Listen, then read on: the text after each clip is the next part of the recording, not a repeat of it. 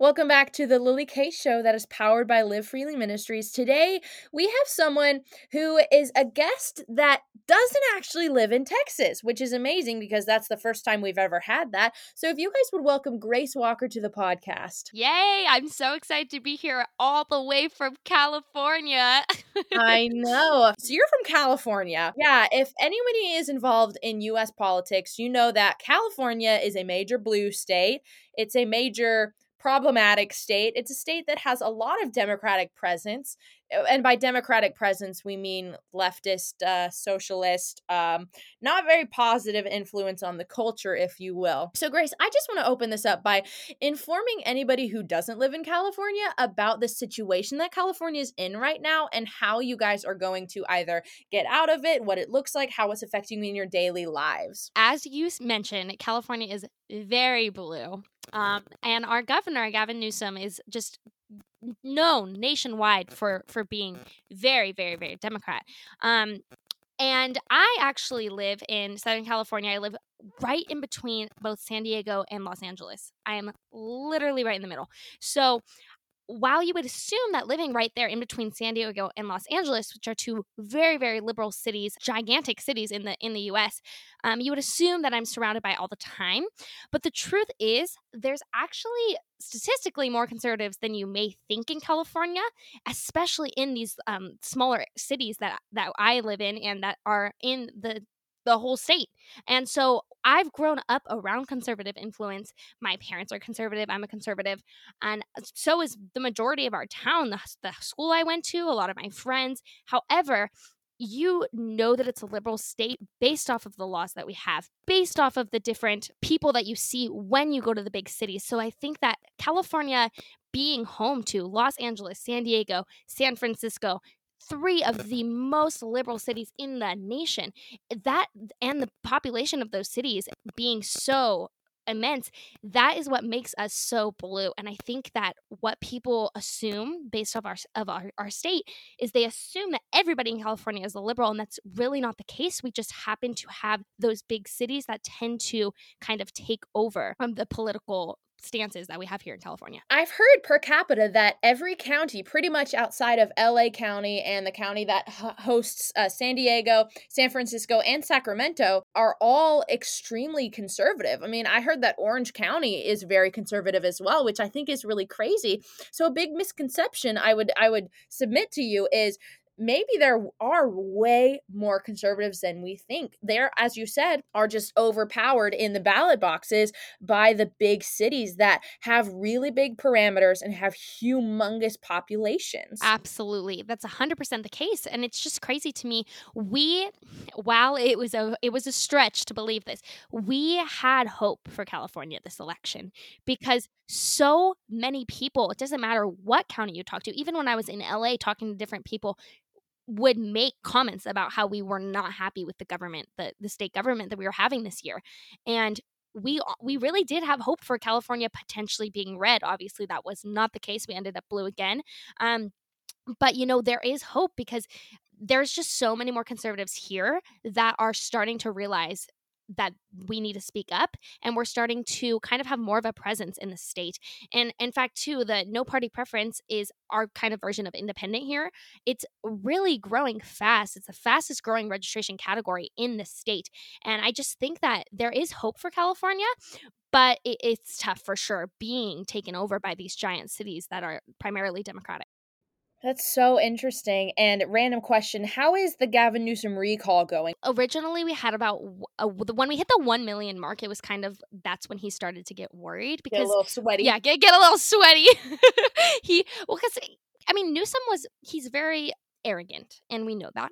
Mhm. So for a while, he just ignored it. It was never brought up in the media. It was completely like when people would talk about it, it was kind of a joke. It was like, wow, there they are. And you'd be walking, like, I remember being in LA and seeing a little table that had recalled Gavin Newsom, and people would walk by and like laugh at that, like thinking it was funny. And then we hit 1 million signatures, and that's when they started to take it a little bit more seriously. Gavin Newsom started coming out on Twitter speaking out about it, and he is trying to reassure California, like, oh, it's not going to go anywhere. But you're right. Now we're at 2.5 million signatures, so it really is going somewhere. It's really showing that people do care. We're putting our votes out there and we're not happy. And there's a lot more of us who are not happy than you may think. Right, because it's we the people, as you said in our last podcast. And if you want to listen to more of our conversation, go to Beat the Culture podcast. And I did a special episode on there, which was super fun. But I think it's really interesting too, because obviously in Texas, we are having a massive border crisis. Of the likes of which we have never seen before. Some of our border facilities, and most of them, that is, are at like 1,500% capacity. There are literally kids in cages. They're sleeping in tinfoil baskets. They're being separated from their families. There are videos of illegal aliens that are throwing toddlers, like throwing babies over a border, over the wall to get into the United States. Okay, a lot of those people don't stay in Texas. A lot of them do. However, a lot of them go to California. They go to sunny California. And so 40% of the people who are not citizens inside California yet, because, there are quite a few of people who haven't fully registered to be citizens, actually are Democrats. So 40% of them are Democrat. And I think this is really, really interesting because in California, there's a very large Black population and there's a really large population of minority voters. And in the 2020 or 16, I guess, and 20 election, a lot of the Black vote started going to Trump. So according to Vox and Edison's case, 18% of Black male voters cast ballots for Trump, while 8% of Black women did the same. And I think it's really interesting because after Trump made that iconic speech where he was like, "What do you have to lose?" He asked the Black community, he stared them in the eyes and said, "What the heck do you have to lose?" And that woke a lot of people up. But I find that 40% really interesting because they're losing traction. People are waking up. The widespread amount of information that we're seeing, the amount of conversion stories we have about people who are like, I'm not going to be a victim to my own government and my own self anymore. I'm not a victim. I'm going to wake up and I'm actually a conservative, right? It's crucial for the Democratic Party to flood the border and promise all of these illegal aliens amnesty and asylum because they still need a voter base. They see how quickly they're losing and how contentiously close this past election was, despite all the election fraud. And we don't really know the actual numbers, of course, but they still need a voter base. So what are they going to do? They're going to flood the borders. And a lot of those people are going to end up in California. And that's a fight that not only Texas and New Mexico are facing, but California is also facing a illegal immigrant, unregistered voting crisis as well. Oh, absolutely. I mean, we don't require ID to vote. What do you expect is going to happen? Oh my gosh. Oh, Y'all don't geez. actually? No. Do you in Texas? Yeah. No way. Yeah. Oh my gosh. I am shocked right now. I thought this was a nationwide issue. Nope. California does not require voter Well, ID. what's been happening in Georgia in the past week and a half that Coca-Cola, PayPal, and Major League Baseball, actually, which caused them to relocate, is Georgia added voter ID to a requirement to be able to vote, and people are like freaking out about it. And I'm like, Okay, y'all, seriously? this is crazy. This just shows kind of the shelter that you can get being in a very democratic state. We are conditioned to believe that not needing an ID is normal. I'm 19 years old. It was my first time being eligible to vote in the federal election this year. And I remember walking in with my parents and them saying, "You don't need your ID." And I was like, "What?" You're telling me I can just walk up there, say I'm Grace Walker, they'll give me a voter ballot? Wait, what? Like, That I is was taken back. And wild. my parents, I mean, they've been born and raised in California. They're like, "Yeah." And, like, I know that they understand that it's an issue, but it's just so normalized. Wow. And what's hilarious about this is why are I do not see the logic, but apparently, it's racist to acquire an ID Girl, because I it's just know. so What? difficult, right? It's so difficult for me versus someone with a different skin color to go walk to the DMV and get an ID. That's not the case.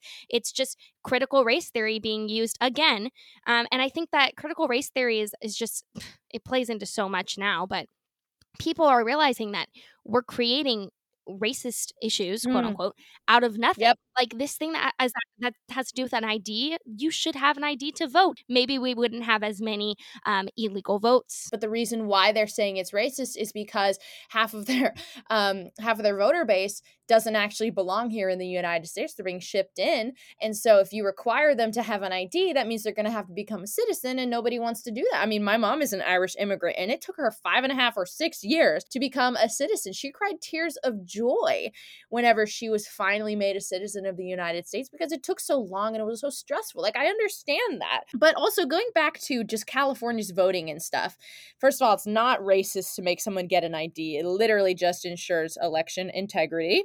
But California is drowned, obviously, as we said, in big city folk.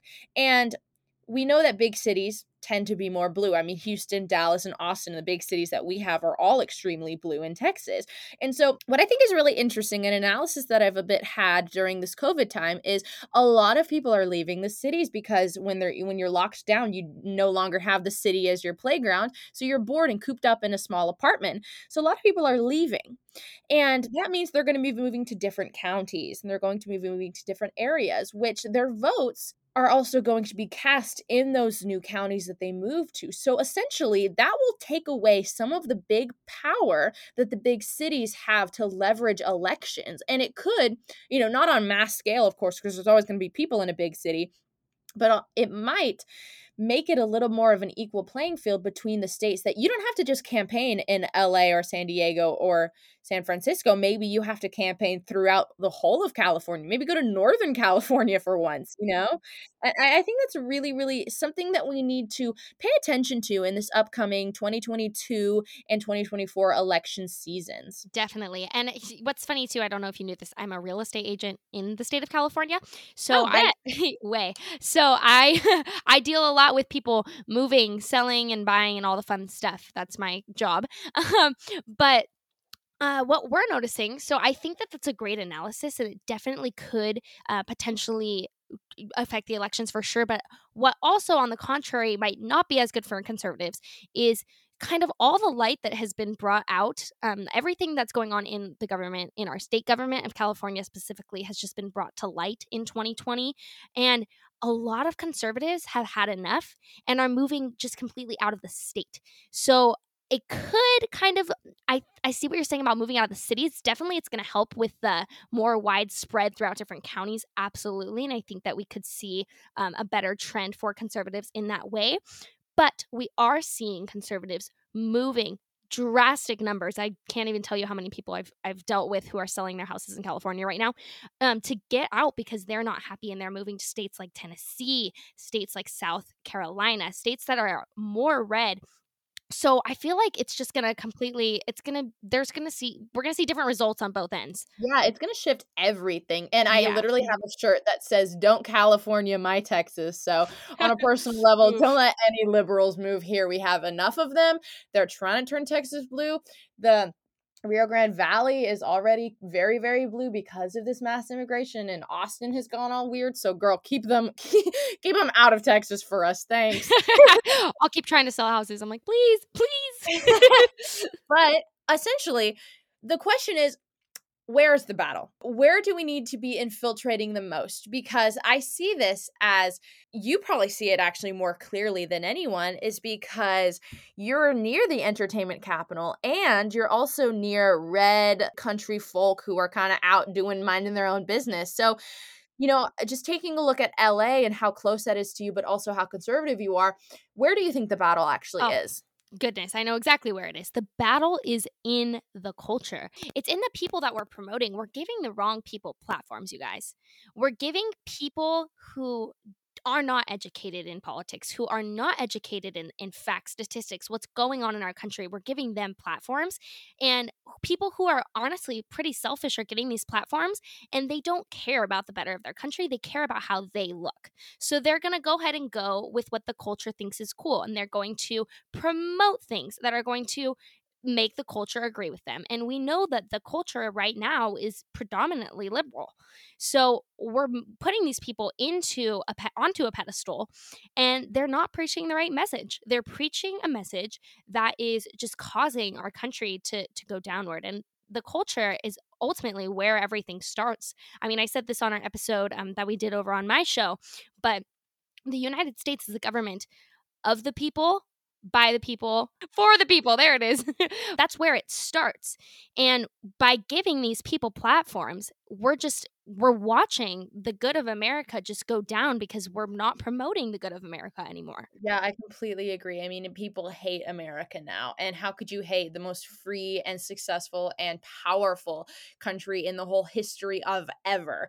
Especially having come from the LA lifestyle, having been in LA for a long time and experiencing that all firsthand, it is dark. And these people are very lost in materialism and in secularism. And they are lost in a way that they are so obsessed and so absorbed within their own selves that they don't even have a ability to love their country. They don't have abilities to love people around them. They don't have abilities to work on a religion or even like learn about a religion. A lot of the people don't even want to subscribe to any kind of religion because it would be denying the habits that they already have, the destructive habits rather, that they're already having within their lives. And with the entertainment world, what is attractive? Well, it's glamour, it's something shocking, it's something big, it's something marvelous, it's something that makes you go, wow, lights, camera, action, right? And that's pretty much what Hollywood is and what they're still promoting. Right. And I want to say something too. I think that just throw back to when we were little kids in like 5th grade and below, right? We always were taught that being selfish is bad. We knew that, right? It was normal. But nowadays, we're promoting selfishness like it's a good thing. And we're putting it, instead of calling it selfishness, we're calling it self love. And the toxic culture, self-love culture is toxic because it creates selfishness. It's great to be confident in yourself, but when it gets to a point where you're becoming selfish, all you care about is yourself and you, me, it becomes a toxic culture because now we're not it's not united anymore. We're not in unity. All we care about is our own benefit. We don't care who we have to run over in the process. And that's what these people who are famous, the celebrities, that's what they try to glorify. And we're just glorifying the wrong thing. Self love is probably the second most toxic pandemic that has actually happened in the world. I would say the most toxic pandemic is the lack of objective truth that we have anymore. If you want to go listen to a podcast episode about that, everyone, go to the episode where we talk about transgenderism. That one is really fun and very made a lot of people angry.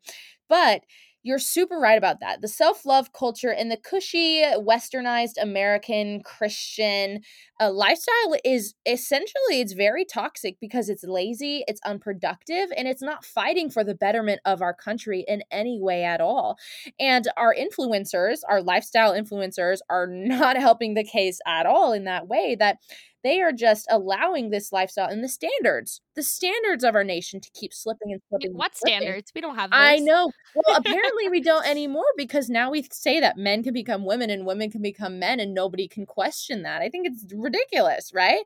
But we know that the entertainment bleeds into the culture, and we know that culture is upstream from politics and legislation. And culture is really the most important thing that conservatives need to be fighting in because we've been lazy, and we have been so lazy that we've lost a lot. I mean, could you imagine back in the era of I don't know, let's just say even the 1980s. So not that long ago. I mean, obviously we weren't alive, but for our parents, that was like the time of their lives. Back then, what if they had told us that they're going to shut down our churches and tell us to all go home because of a head cold? Do you think that the American people would have stood for that? No, they would have laughed and they would have continued to go, right?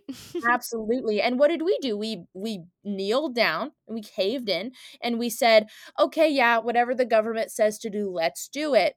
We are so soft and we are so past the point of being overcooked. But we need to be taking the culture into our own hands and actually doing something about it. And so but okay, but going back to being in the culture, a lot of conservatives are super lazy. And they're lazy to the point where they say, "Well, I don't even care about the culture. The battle is with the legislation." But I want to talk about why conservatives need to care about the culture. Not only because we are losing, but why should we care about the culture? Ugh, well, there's plenty of reasons as to why. But I think the main thing is that the culture is step one to changing everything. The culture as we've gone over, it's just the basis, it's the start. When you get on social media is such a big part of all of our lives, and it's all just filling you with what's trending, what's cool. It starts with fashion, then it goes into political opinions. It's all a trend, right? So we need to be on top of the trends if we want the trends to then go on to affect people's behavior, people's opinion. People's opinion are then going to affect the government, and the government's going to affect the legislation. It's a chain reaction here that we're not getting. And people always make fun of the culture. I mean, at least in where I'm from, we make fun of it a lot because it's like, oh, these influencers are so dumb because they're posting this, and this, right? It seems kind of funny. But the truth is it's very serious. Like, yeah, it seems funny, but it's becoming very serious because of the chain reaction, and people just are not aware of how serious it really I is. agree. And conservatives have throughout time been very libertarian about this when we say, oh, that person can do whatever they want as long as it doesn't hurt me, or I'm just not going to get involved, or I'm just not going to say anything about that activity. But the problem with that is, as cultural conservatives, if we want there to be actual agreement and unity and accountability in our culture, then we're going to have to start saying, hey, brother, hey, sister, I'm going to hold, hey, sisters, that sounded like James Charles, hey, sister in Christ, we're going to have to start holding you to this standard, because I think societal standards are crucially and undeniably crucial for the saving and preserving of a civilization. And we won't have anything to preserve or anything to conserve if we keep letting other people dictate the societal standards based on, oh, as long as it just doesn't hurt me. And that almost even comes back to that whole self love thing. It's more like a self protection, self preservation thing that we are copping into and saying, oh, it doesn't matter what anybody else does as long as I'm not personally affected or hurt, or even just had a ripple effect of that thing. And the more we continue to have that mentality of, well, it's not affecting me, the more we're going to let it continue to be normalized until it gets to a point where we can't even do anything about it anymore. Things are becoming so normalized that the standards of this country and the culture are just gone. We've created this idea that you can do whatever you want and it's okay. And the problem is that's not okay. We learn about this in history class. There's government and there's laws for a reason, right? So as the culture slowly starts, it's going to start with things that won't seem that bad, about maybe dress a certain way or maybe act a certain way. But then it's going to continue to become this thing where, well, we don't need anyone to tell us what to do. Suddenly we're going to start losing law. We're going to start losing government. And you know what happens when that happens, when there's no government?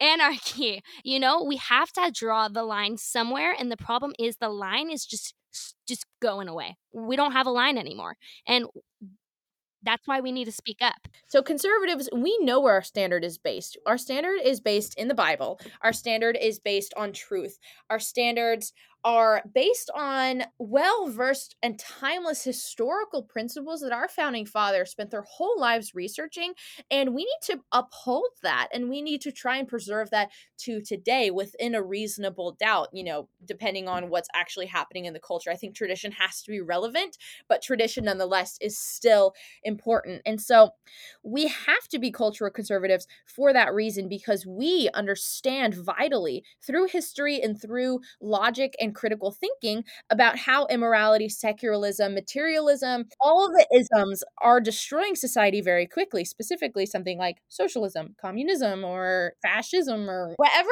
ism is in the way of us having a true and free and moral and religious society is something that we need to take down immediately. Okay. Then going into the more practical section about this. So we've painted where the battle is. We've painted why we need to care about the battle, because it's always someday we're going to look around and there will be nothing left to conserve if we don't get involved now, today, this hour. You have no more excuses if you're listening to the podcast. So if you're lazy, you might want to turn this podcast off, because now we're going to get practical and I'm going to tell you, you have no more excuses, right?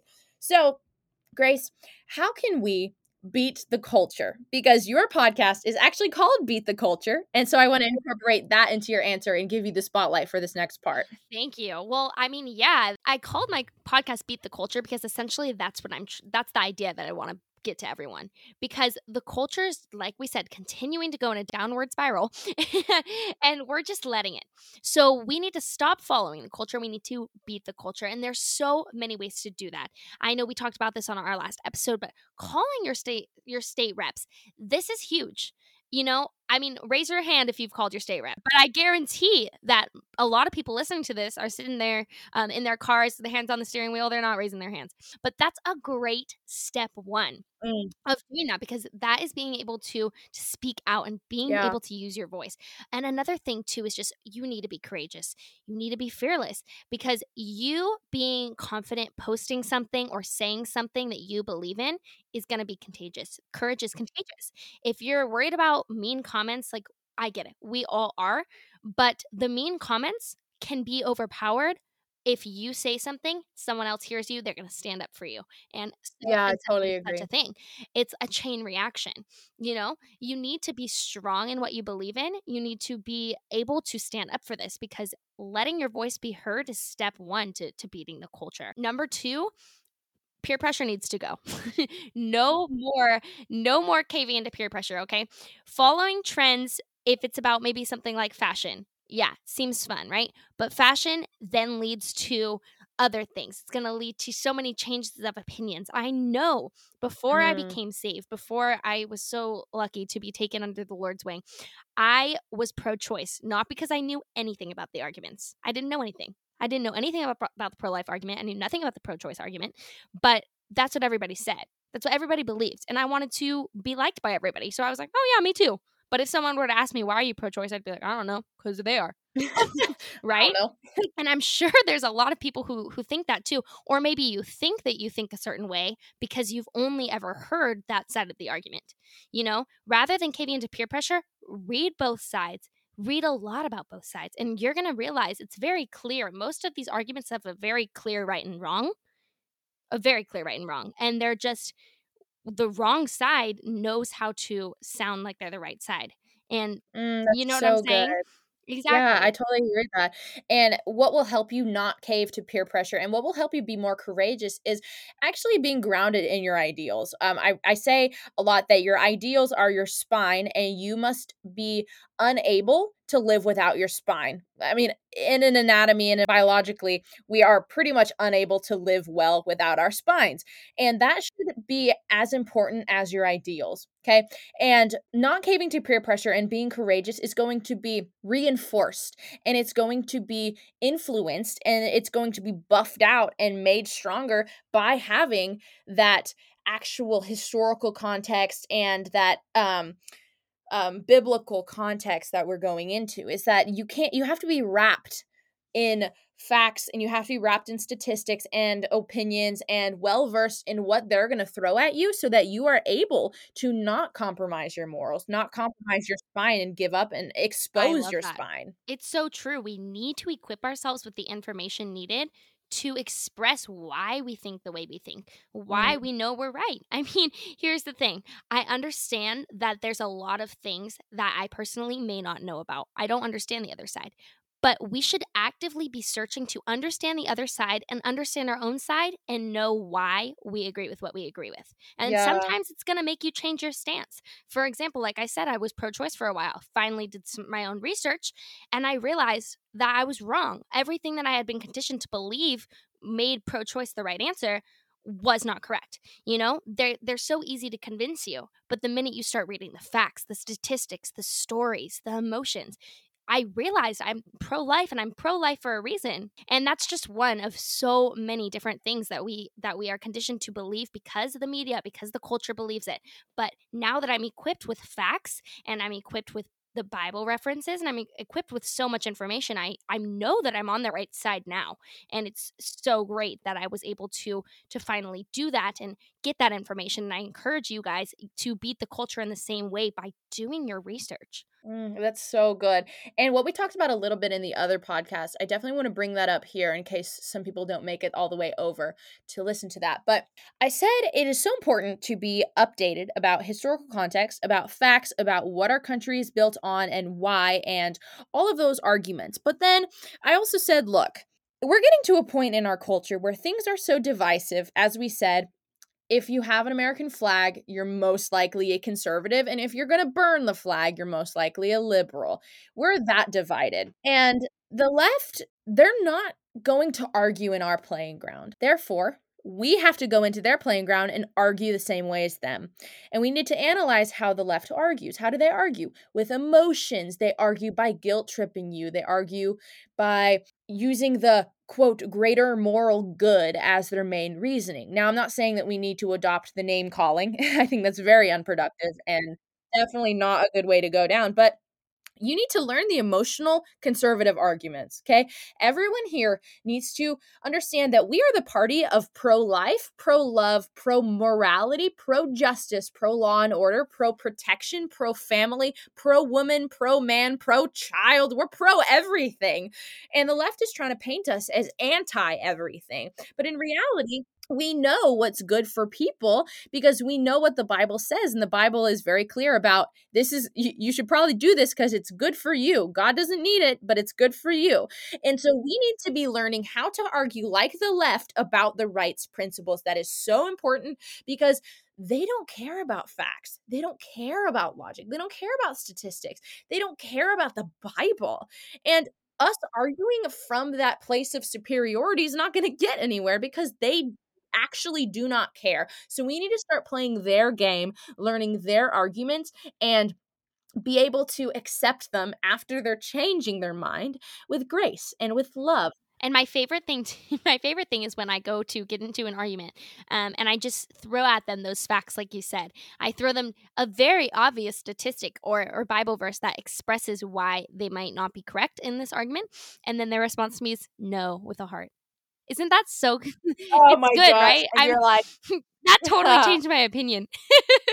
You know? I know my favorite one is whenever a swarm of like 12-year-olds comment on your photo. They do the two sparkles and they say educate yourself. And I'm like, Oh, geez. guys, y'all want to talk about education. Y'all want to talk about okay? education? Here's a book for you. Just those two little funny comments that I know we're joking about, but it really does bring to light the truth. They do argue on emotions because the word no with a heart and those little sparkles that say educate yourself, that's not facts. That's not It's true. just passive aggressive. So they obviously don't care about that. It's just passive aggressive, like you said. So we do need to be able to come at them with their own game, with the emotional appeal. Another thing we need to do to buff out our own opinions is obviously, guys, read history. Read history books. Research history. History is rich. It's full. It's wonderful. It's beautiful. And it's full of really raw people and raw stories and raw reasoning. See, in society, we have boiled our historical figures down to white supremacist slave owners. That is so ungenerous of who these men actually were. They had wonderful family lives. They had convictions, they had fears, they had a love for their country. They had a plethora of degrees and certifications and just education that were so amazing. Who would have fought so hard for, abolition, such as Alexander Hamilton? Who would have done amazing things like our founding fathers except for them? It's kind of this faithless society where we don't see that God had a plan for everything and God has a plan for everything. Therefore, we dehumanize everyone in history. We say, George Washington, he was just a totalitarian fascist. No, he was a family man. He loved his family. He wanted to go live on his property and just exist. He was really nice to the people that worked for him. He loved his wife. Like, these were great men, and we're dehumanizing them to a point that we don't even care about history anymore. Right. And that is so unbelievably narcissistic of us. Yes, and this made me laugh, but it totally reminds me of why I just love the musical Hamilton so much. It brings to life, like, it teaches so much history, but it does because the actors are so great at portraying the true emotions and the family, the personalities of these people. And I know this is funny that we're bringing up Hamilton the musical and a very serious topic, but that's just one example of like a person and many political figures of our country who they had a lot more going on in their lives just than what you know. And so, like you said, just getting to know their figure's character is going to help you understand the context. Yeah, because these were real people. And I don't know if you know this, but my family is like Hamilton fanatics. We've seen it 5 times. Love it. You know what's funny? Fun fact about me, I'm related to him. I don't know exactly how, to Hamilton, like Alexander Hamilton. Yes. No, like my grandma, super into genealogy. So that's like her most fun fact. We're related to him. That's so crazy. We need to be well versed in what the historical context was. Go read our founding documents, okay? I'm always surprised at the amount of kids my age and your age who have not even read our Constitution. They haven't even read the Bill of Rights. They haven't even read any of our founding documents. They haven't read the Federalist Papers. They haven't read the Declaration of Independence or the Articles of Confederation. It's like those are literally what our country is built off of. Don't leave it up to Ted Cruz and whoever senators are from California. Don't leave it up to them to do that. We need to be well informed. Yes, and if you're so concerned about your rights, why don't you have a little bit of Oh backup for my gosh, that? yes. Because their constant argument is, "I'm just standing up for my right." Okay, that's great, and I do admire the left's passion. I admire their passion. The problem is they don't know what they're talking about. They don't know any. They don't, and it's like.